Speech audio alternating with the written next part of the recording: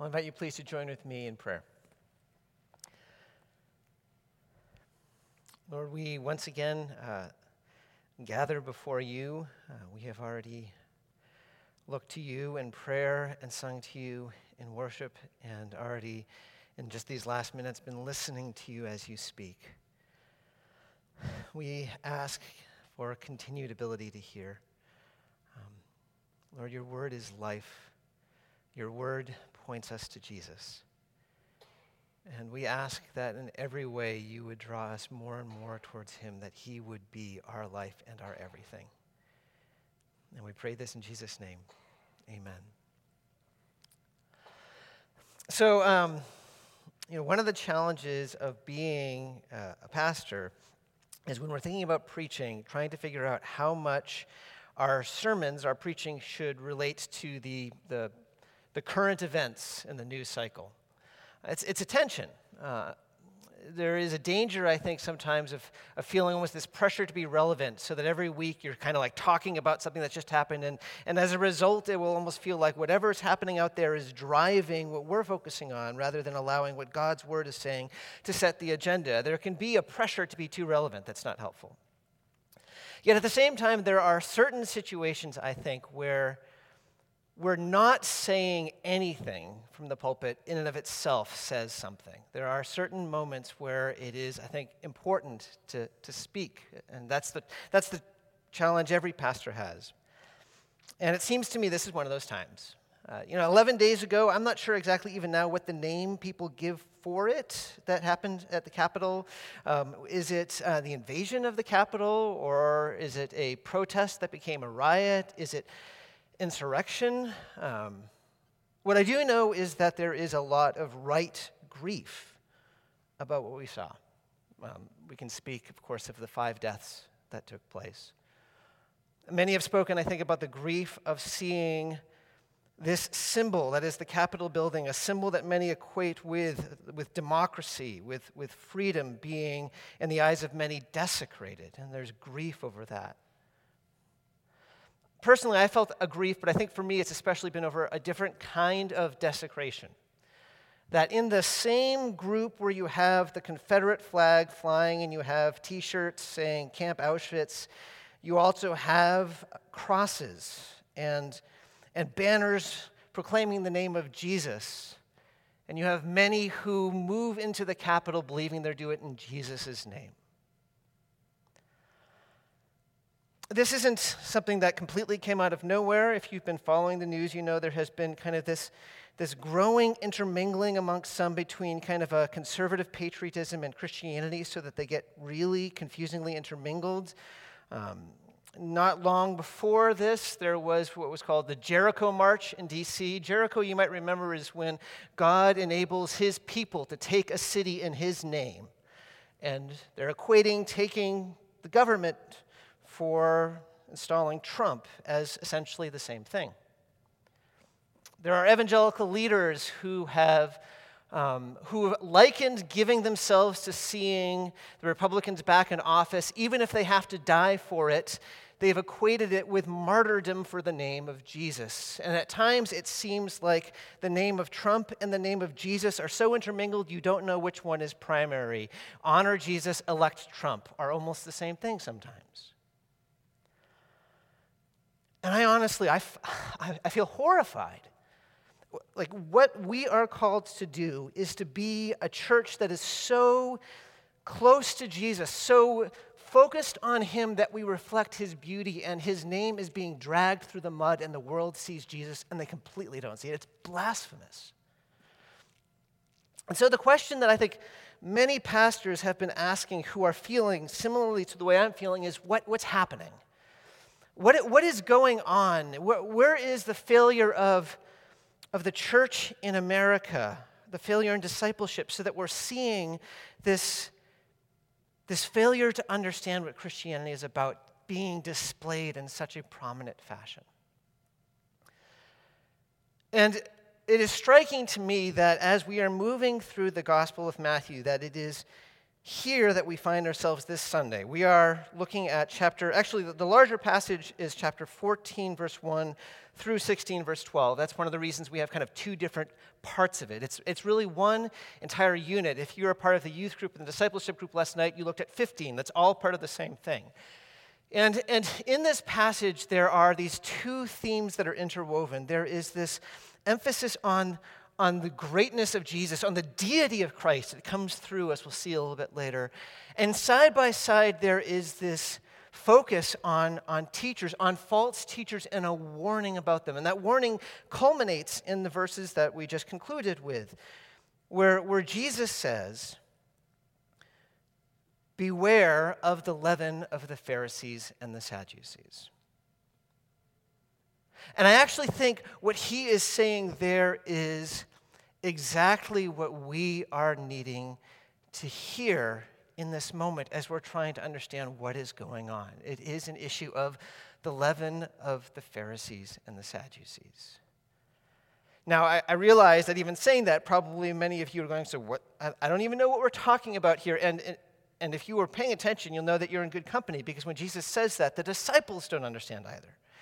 And we'll actually, a little bit later, get into that confusion the disciples have, where they think it's about bread, and he's like, how can you think that? But Matthew, helpfully, at the very end, says, then they finally understood that when he was talking about the leaven of the Pharisees and the Sadducees, he was talking about their teaching. Although, honestly, that still is something that we're going to, or many commentators find a bit bewildering, because you see, when we're talking about these two groups, the Pharisees and the Sadducees, they're very far apart from each other on the spectrum. In terms of Sadducees, were very much on the liberal side. The Pharisees were very much on the conservative side. They didn't actually have much in common in terms of their teaching. And yet Jesus says, it is their teaching that you need to worry about. So what do they have in common? There are two things that, if we're trying to understand what Jesus is warning us about, there are two things that I think they do have in common that's important. One is these two groups, the Sadducees and the Pharisees, both were groups that existed to help God's people follow God faithfully. The Sadducees were there to help lead people towards God. The Pharisees, with all of their careful rules, were people who existed to lead people to God. If you became one of those, you were devoting your life to knowing the Scriptures and helping other people too. This was a devotion that was honorable and good. Both of these groups existed for that purpose.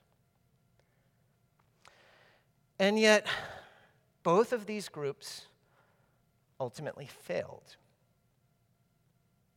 In the passage immediately before that interaction between Jesus and the disciples, earlier in chapter 16, there is this moment where the Pharisees and the Sadducees come together, and they almost never come together. They hate each other in some ways.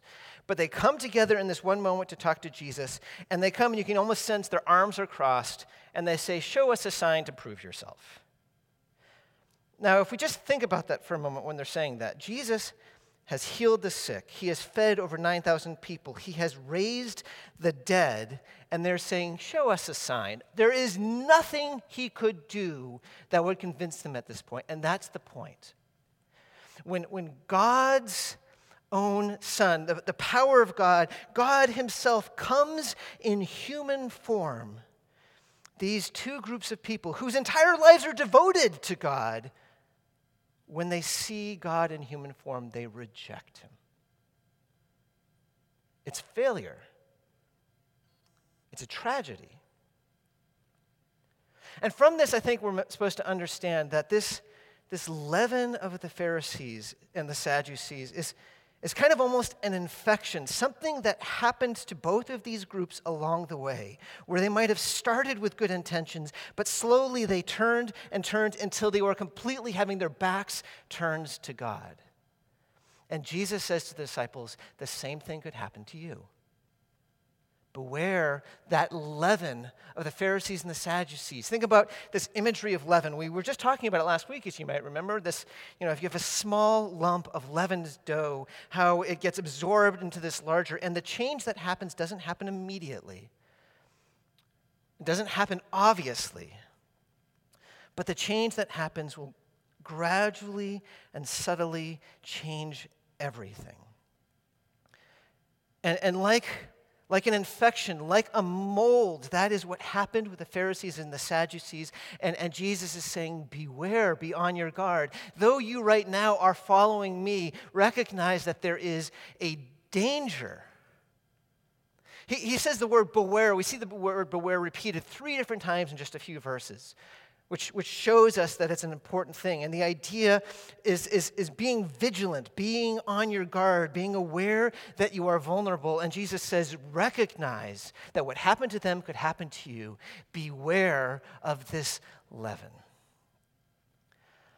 And I would like to suggest that what we have seen happening within the American church is an example of a church being infected by the leaven of the Pharisees and the Sadducees.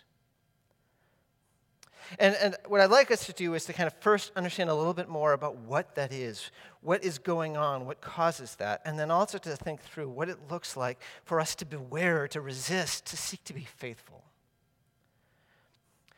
So when we're talking about teaching, oftentimes, this is probably not the first time you've heard a pastor saying that we need to be careful about false teaching, but because of the history of the American church, when we're thinking of false teaching, we generally think in terms of a spectrum of conservative to liberal, because a lot of the battle within the church over the last 150 years has been focusing on that.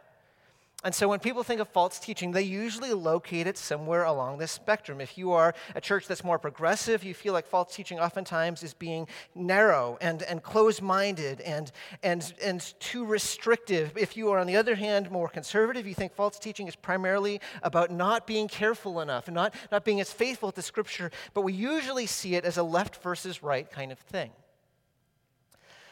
But Jesus clearly is not operating along that axis. Because remember, we're talking about the Sadducees and the Pharisees. The Sadducees, who were in some ways the allies of Herod, who were willing to kind of bend the rules so that they could continue to have influence in culture, who only believed certain books of the Bible were actually biblical.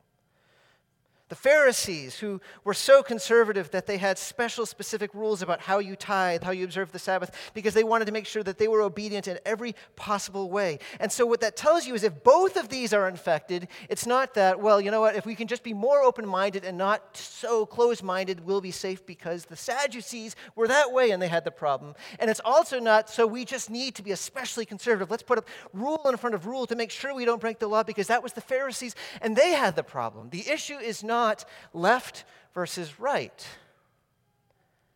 Jesus is warning about a different dynamic. A dynamic, as we see if we look through chapters 14 through 16, is about moving away from what is central to God, what is at the very heart of what matters to God, to things that are peripheral. And over time, allowing those peripheral things to displace the center. It is a moving away from the core to the periphery that is the leaven that has infected the Pharisees and the Sadducees. We can see at least 3 examples from this section that we're looking at. 3 different ways that we see this moving from the center to the periphery. First, we see in the Pharisees and the Sadducees an emphasis on the symbols, on the externals, rather than the substance. So there's this moment where the Pharisees grumpily come to Jesus and they say, how come your disciples aren't carefully washing their hands before eating? And this is not like a CDC moment. This is not about health. What they're talking about is that you would have this hand cleansings to make sure that the food you were eating was clean and not unclean ceremonially. And Jesus pushes back and he says, you're so focused on these externals and the symbols that you haven't recognized what's substantial. It doesn't matter what goes into the mouth. It matters what comes out of the mouth because the way that you speak reveals your heart, and that's what's important. They moved from the center, which was the substance, and they're focusing on the symbols. Secondly, we see also these same teachers focus on human instructions at the expense of listening to God's word. The Pharisees had all sorts of extra rules that were meant as kind of protective barriers to keep from disobedience. They had rules about tithing, rules about Sabbath keeping, but the problem was because they became so oriented to these restrictions, they lost sight of what mattered most. So Jesus speaks in chapter 15 about how they have these special rules that if you set aside money for God, then of course you can't use it for anything else. And as a result, people who set aside a lot of their money to God said, hey, sorry, Mom and Dad, I know that you're poor, but we can't help you because that money isn't ours anyway. And they violated the commandments to care for their parents.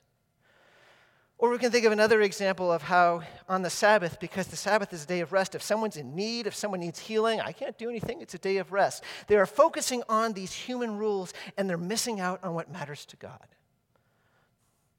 Thirdly, we see there is an emphasis on power to try to do good things rather than simple obedience.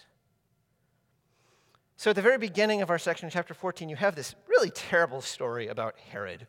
Herod, who was the ruler in that time in that region, and John the Baptist had called him out for an adulterous affair, and Herod didn't like it, so Herod imprisoned John. And his plan, I think, was just to kind of keep him there for a while. But then he eventually executes him for the most banal of reasons, because in a moment of drunkenness, he makes a promise to someone he's attracted to, and he's got to fulfill it by taking off John the Baptist's head. And the reason Matthew is bringing this up right now, it seems like this strange story out of place, is because the Sadducees have allied themselves with Herod. They're on the same team. They have this kind of agreement where the Sadducees basically say, we will uphold you, we will endorse your leadership as long as you give us positions of influence so that we can do good and important things. And what they're doing is they're sacrificing principle for the sake of power. And what we should notice is that each of these things is driven by good intentions. Symbolism, the externals, those things are actually important. The human instructions the Pharisees had were for the sake of obedience. The desire for power that you see both in Sadducees and Pharisees were so that they could bring about good in their community. Each of these were fueled by a good desire, but each of these moved away from what was central. And as a result, bit by bit, they started turning further and further away from what mattered most to God until they became completely untethered from his heart. And what I am suggesting to you as we are trying to understand what is taking place within the church is that the same thing is happening in white evangelicalism. In certain pockets, I should say, of white evangelicalism. So think about those three things that I just said that focus on the symbol versus the substance. I was listening to an interview of one person who had joined in that march into the Capitol building, and he spoke about how when he was on the Senate floor, so that you can understand how good it was what they were doing, you should know that they said a prayer to consecrate the Senate floor when they were there. And I think he meant it with all sincerity, and that is a powerful symbol to be consecrating that. But what's the substance? Is what they are doing pleasing to God in the moment? That was something he wasn't wrestling with. Or when we're talking about human instructions versus God's word. Look, I want to say I am passionately pro-life. I am convinced that Scripture says every single life is to be protected and sacred and treated with dignity, whether you're talking about immigrants or the imprisoned or the most vulnerable, such as the unborn. And it is biblically our calling to protect and care for all of those. But what the Bible doesn't explicitly command us to say that we must always elect people who will put pro-life judges in the Supreme Court, no matter what else is true of them. I'm not saying that's a bad idea. That oftentimes is the wise way of acting. My point is just, it is not the biblical command. It is a human instruction. And the danger is sometimes we can privilege that human instruction over God's clear instructions to love our enemies, to not bear false witness, but always speak what is true. Or think about, if we're talking about power, of how there are certain evangelical leaders who seem to have kind of made some sort of commitment where in order to be able to have valuable influence, seeking religious liberty, seeking pro-life causes, they have in some ways turned a blind eye to some of the less savory aspects of President Trump. It was a compromise where instead of them putting themselves in the place of John the Baptist speaking truth, they put themselves in the place of the Sadducees seeking power. And each of these things that we've just identified are fueled by a good desire. But each of them are moves away from what is central. And bit by bit, what happens is they become untethered from the very heart of God and stray from Him. My point is not for us to just bemoan. I don't think that's helpful. My point is, when Jesus says, beware the leaven of the Sadducees, he's saying we need to be on our watch. We need to name it when we see it so that we ourselves might not succumb to a similar temptation. Maybe what I've just described is not something that is true of you in any way, but there might be something else. And what we need to be aware of is the temptation to look at things that matter to us but are not central and let those turn us aside. Beware, Jesus says, of this infection, this mold that can take over if you're not careful. How do we do this? How do we protect? Part of what we do is what we've just said. We need to name it, we need to recognize it and be on our guard against it. But it's not just that. That's just defensive. There is something even more significant that we can do, and that is also what we see in those verses in the end of our passage. So you have this kind of humorous, maybe frustrating moment for Jesus, where Jesus says this command, where he says, beware of the leaven of the Pharisees and Sadducees. And we're told just a moment ago that they've kind of made this trip and they didn't have any bread with them, or they might have had one loaf. And in this moment after Jesus says, you can just see the disciples like elbowing each other, told you we should have brought bread. And Jesus like kind of has like this facepalm moment. And he says, don't you understand? O you of little faith, he says, don't you perceive? And then he reminds them of his two feeding miracles, the feeding of the 5,000 and the feeding of the 4,000. And the implication seems to be that if they had understood what was happening when Jesus was feeding the 5,000, if they had perceived, if they had looked at it with eyes of faith, then they would have known exactly what Jesus was talking about when he was talking about the leaven of the Pharisees and the Sadducees. There is a sense that to know and recognize what happened with these miracles would be what you would need to resist the danger of the leaven of the Pharisees and the Sadducees. And so we should ask, what is Jesus saying when he says, don't you understand what these miracles were about? So let's flash back to the feeding of the 5,000. Just quickly, it's a story that probably many of us are familiar with, and we've just heard Jennifer read it. We know that Jesus is exhausted. He's just heard about the killing of John the Baptist, and he wants to get alone. He looks to a place that's solitary, and when he gets there, he finds a group of people there who have no sense of boundaries and who are very needy. And yet, rather than him just dismissing them, it says he has compassion on them. His heart goes out to them. He feels their need. And so he spends the entire day, though exhausted, healing and caring for them. And when the day is over and the disciples are like, whew, let's get rid of them, Jesus is like, no, we need to feed them. And the disciples have no idea what he means by that. But he tells them to lie down in the green grass.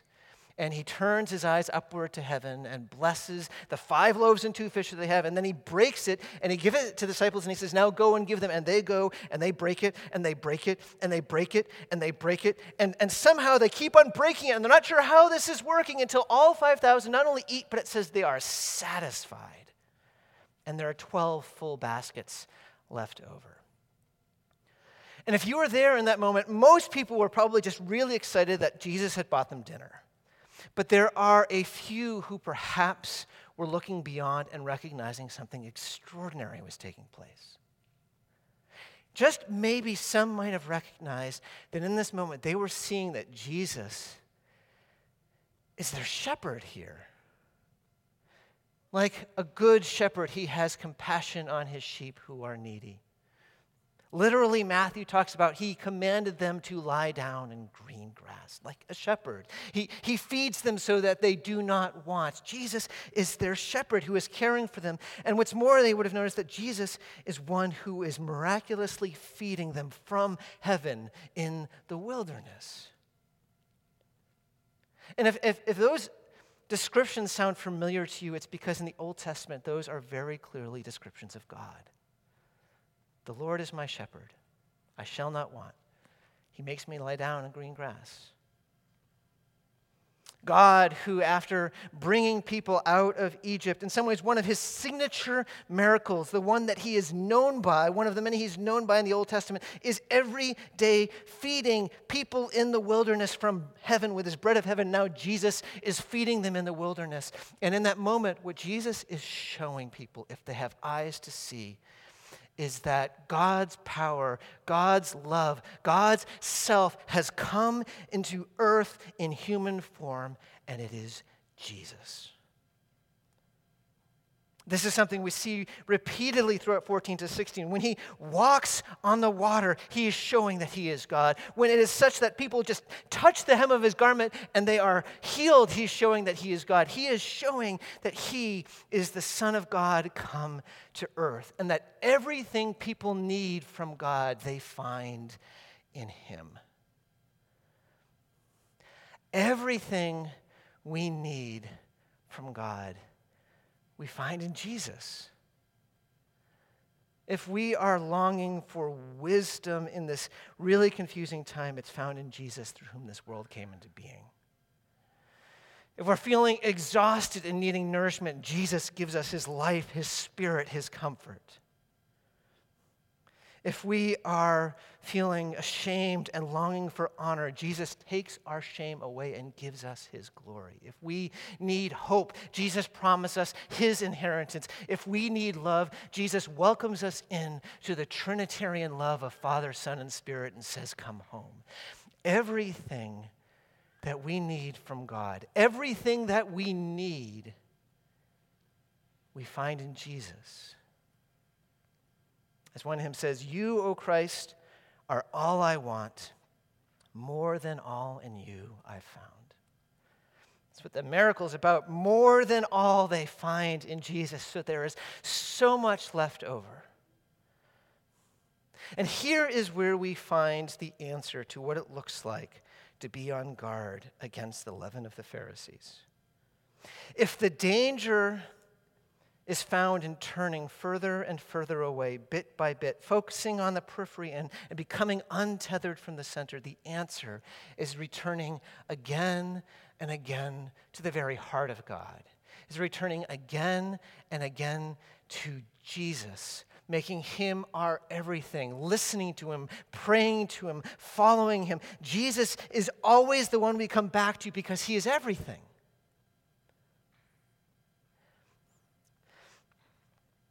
And it is this, I think, that is what has been lost and what we're seeing happening. Somewhere along the line, I think people have been forgetting and losing sight of the fact that the Jesus that they follow is someone who says, I am gentle and humble in heart.